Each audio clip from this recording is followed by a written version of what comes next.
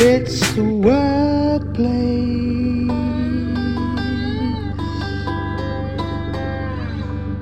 Welcome to another episode of The Workplace, the radio program about how to get into, get along, and get ahead at work, produced and presented by me, NND. Every March, Women's History Month, here on The Workplace, we feature topics related to women and work. We began this year's series with a two-part episode featuring author Lady Colin Campbell, who shared some tips on navigating the publishing industry successfully as a woman and work in the context of her book People of Colour and the Royals, published by Dynasty Press Limited. In the previous episode in this year's series titled Women, Art and Invisibility, the founder of TOMA, the other MA, joined me to talk about her organization, which is an unaccredited postgraduate level art program designed to suit the everyday lives of 21st century artists by circumventing typical obstacles to accessing higher education, such as gender and ethnicity, age, cost, disability, and caring responsibilities. In this episode, I'm joined by Laura Smith,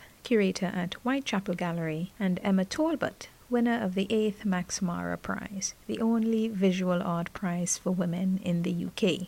Firstly, we hear about Emma's winning proposal for the Max Mara Art Prize for Women, a feminist response to the apparent shame of female aging presented in Gustav Klimt's 1905 painting, Three Ages of Woman. She uses this as the starting point for her Max Mara Prize project and intends to animate the figure of the older woman as someone with agency who overcomes a series of trials similar to the 12 labors of Hercules. We also hear about her Circa Commission, 4 Visions for a Hopeful Future, a new body of 4 animated films in collaboration with Whitechapel Gallery, Collezioni Maramotti, and the Max Mara Art Prize for Women. Following a woman at the gateway between the old world and a new world to be made, the animations tell the story of a protagonist in search of answers to guide both her own journey and the development of society to a spiritual and political rebirth. 4 Visions for a Hopeful Future is screened in a rolling 4-night schedule every evening at 20-21 hours on the iconic Piccadilly Light screen until the end of March. Please visit circa.art for details. That's circa.art, circa.art, and to connect for a fully immersive audiovisual experience. To find out more about the Max Mara Art Prize for Women, please visit whitechapelgallery.org. Laura Smith and Emma Talbot, welcome to the workplace. And Emma, congratulations on winning the Max Mara Prize 2021. Thank you. It's been really amazing to have won it, to be honest. Great. But we'll begin with Laura. Laura, tell us a bit about yourself and the Max Mara Prize. Hi, so I'm a curator at Whitechapel Gallery, where I've been for 3 years now. And before that, I was a curator at Tate for 6 years. And across each institution, what really interests me is supporting artists, historic or contemporary, who might not be getting the recognition that they deserve, either because of their gender, ethnicity, class, age, or because they have what is termed a disability. So while I was at Tate, I curated a large-scale trans-historic exhibition about feminism. And I was thrilled when I started at Whitechapel and was asked to curate the Max Mara Art Prize for Women. A bit about the prize. The award is supported by Whitechapel, Max Mara, and Collezioni Maramotti, which is the collection of the Maramotti family, the founders of Max Mara. It's given every 2 years to an artist who identifies as a woman, is resident in the UK, and hasn't had a major solo institutional exhibition before.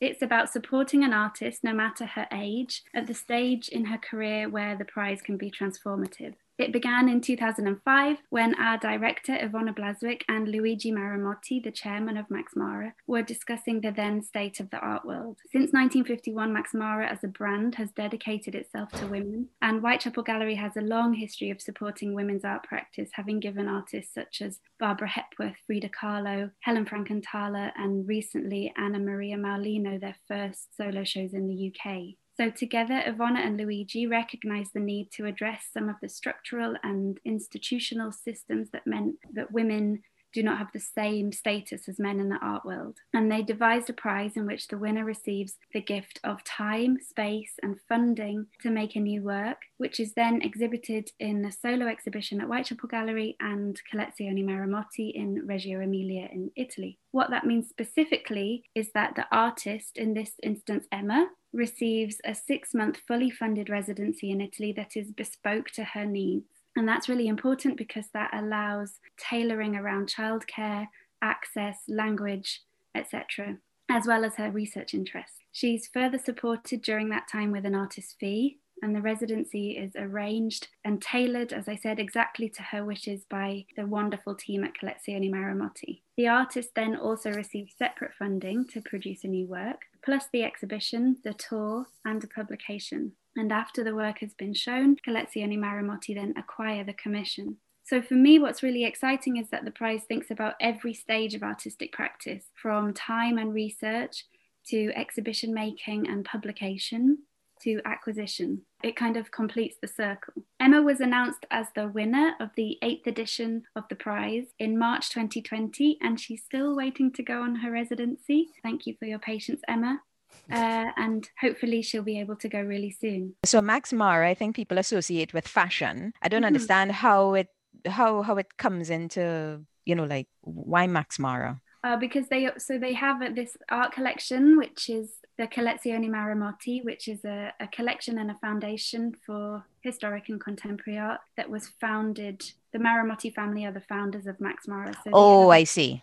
Okay. A really strong kind of tandem interest in fashion and art. Okay, lovely. Okay, Emma, let's hear a bit from you. How would you describe your work?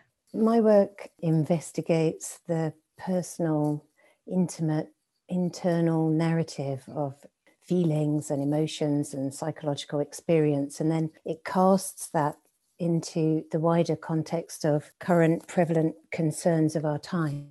So it does that through using very drawn and immediate imagery and text on painted silk hangings. I make 3D work, drawings, and installations with sound, and more recently animations, to try and record the way that we think and the way that we have very intense private personal lives and are simultaneously citizens of the world. So it considers through narrative our relationships to nature, with technology, what it's like to be a citizen in a regenerating city, those kinds of issues. But it always brings it back to this kind of very felt, personal experience.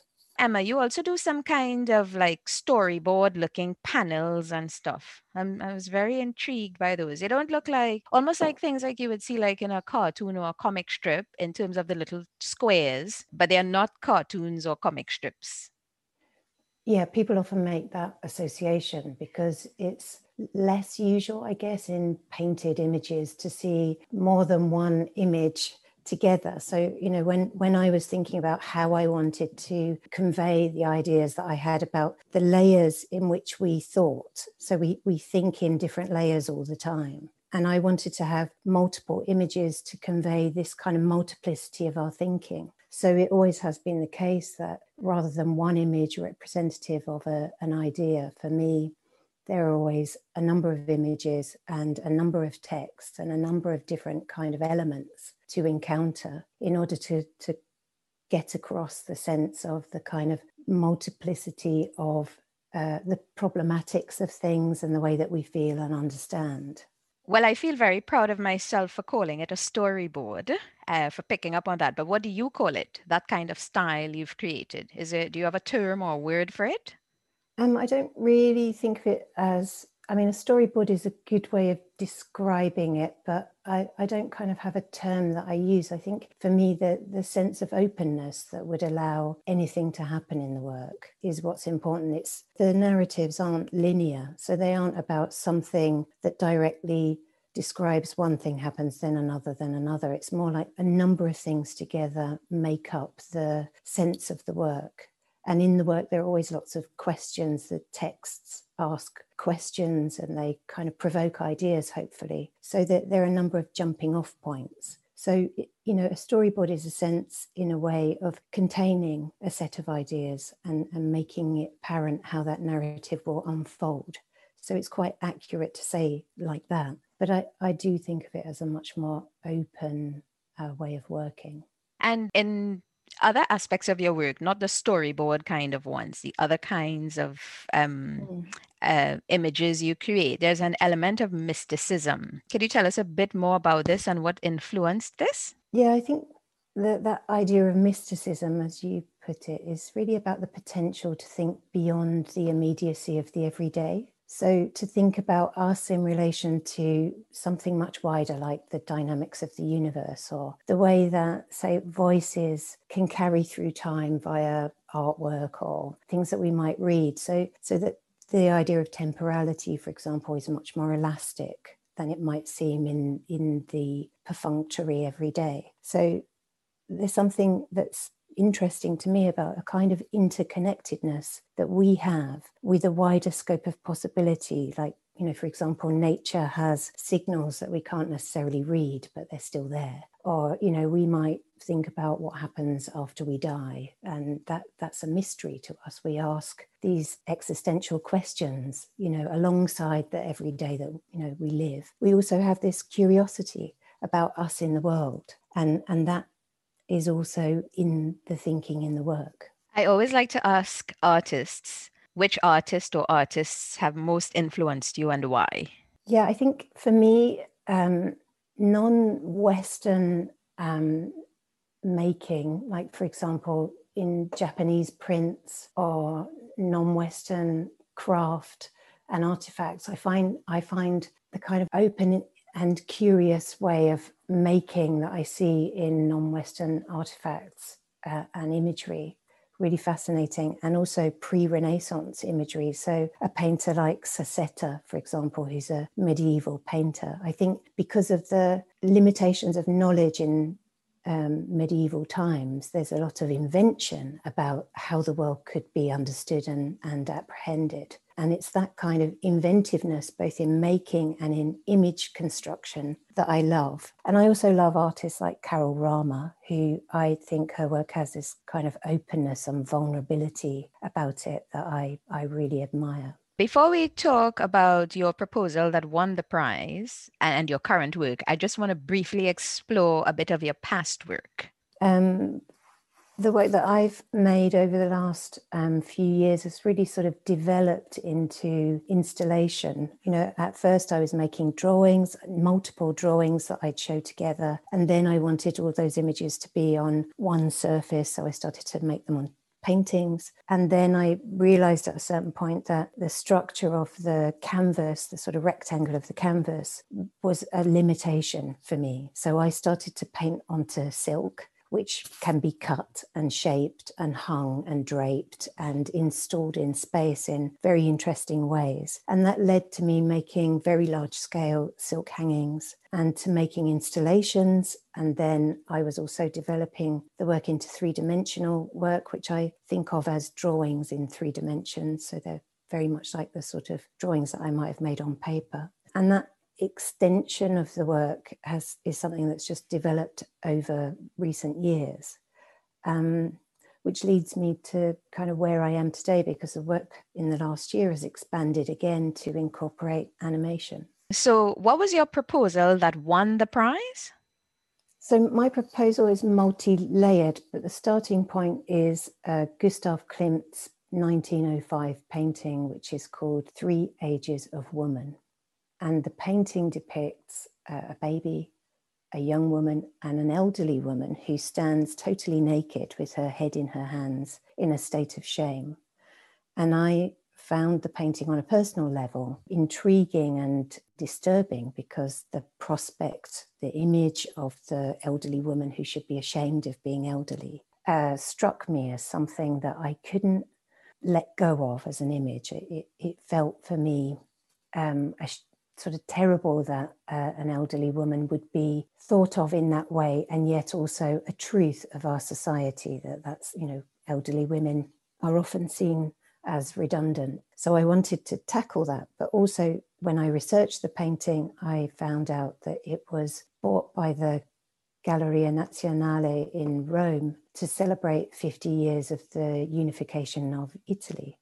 And I thought that was a very strange painting to celebrate the unification of a country. And at the moment, there's a resurgence in nationalism in Europe, in the States, and in the UK. And so I felt that this image was more about the sort of ideas of modernism, which are about sort of pushing away ancient rites, ancient practices, superstitions and beliefs in favor of a kind of modern way of thinking. And I found that the way that we're thinking now about sustainability and the way that we're thinking about our future means that we have to reincorporate ancient beliefs back into our systems in order to survive ourselves. The painting is a painting that represents women. So it describes women at different ages, and it describes an elderly woman in a way that is, to me, unacceptable, because it describes her as a person who should be ashamed because she's standing naked, and it delineates her in a very analytical way as a figure who we should look at with a kind of horror. But at the same time, it's very interesting that this image is representative of the unification of a country, because when you look at the image and you think about that, you realize that the image suggests that old practices, ancient rites, ancient ways of thinking and being are being rejected in order to promote a sense of modernism and future for a country. So if you look at the image and you think of it as an image of nationalism, it describes a kind of potential future which leaves behind ancient practices. It leaves behind a kind of superstitious or sort of a way of being which is not within the kind of remit of, say, modern science or modern thinking. And I find that very interesting, because in our period of time, when nationalism is again a very current and divisive topic across Europe and in the States and in Britain, we're also having to investigate these ancient beliefs and ancient systems in order to help us build sustainable systems. So the things that were rejected previously, the idea of the old being rejected, is actually something that we're making use of to shape our future. So I wanted to take this elderly figure as a figure who wasn't redundant, someone who had a lot of agency, and I wanted to make her into someone who would shape our future. And also I wanted to put her in a narrative where she would go back to the past and she would reorder some of the power structures that are the basis of our governance and the way that power is constructed in the Western modern world. So I propose to take this elderly woman as a protagonist. Maybe Laura, you could come in a bit here and tell us a bit about the way the prize operates in terms of, so it's winners are picked every 2 years, but what do they have to do to be considered, and a bit about the process, if you will, and maybe who normally judges it and so on. Nominations for the prize are put forward every 2 years by a jury that changes with each iteration of the prize, and usually comprises, it's all women, it's an all-woman jury, comprising an artist, a critic or a curator, a collector, and a gallerist. And they each put forward 5 artists who they think are worthy of winning the prize. And then over a day, they come together. And from that long list of 20 that they've each put forward, they debate and discuss until they reach a shortlist of 5. Those 5 shortlisted artists are then given a fee to develop a proposal and come to Whitechapel and present their proposal to the jury. In Emma's case, the jury were Florence Ingleby, the gallerist of Ingleby Gallery in Edinburgh, the artist Chantal Joff, the critic Hetty Judah, and the collector Fatima Maleki. And alongside Emma, the other shortlisted artists were Hannah Taluki, Katie Schwab, Alison Katz, and Ty Shani. So they all presented their ideas, and it was in this instance, it was a very, very tough decision. But I think, as we've heard, Emma's proposal sounds so interesting and so relevant to our contemporary circumstance. And it felt like the really right moment to give Emma the time and the space to develop her ideas around this project. Actually, that's so true. Like her 4 visions of a hopeful future. It's almost in a way like she's documenting the whole pandemic and everything. So Emma, if you could tell us a bit about the four visions for a hopeful future. Well, the 4 visions for a hopeful future are the 4 animations that I've made for Circa, the Circa project, which is screened on the big screen at Piccadilly Circus each evening during March at 8:21 p.m.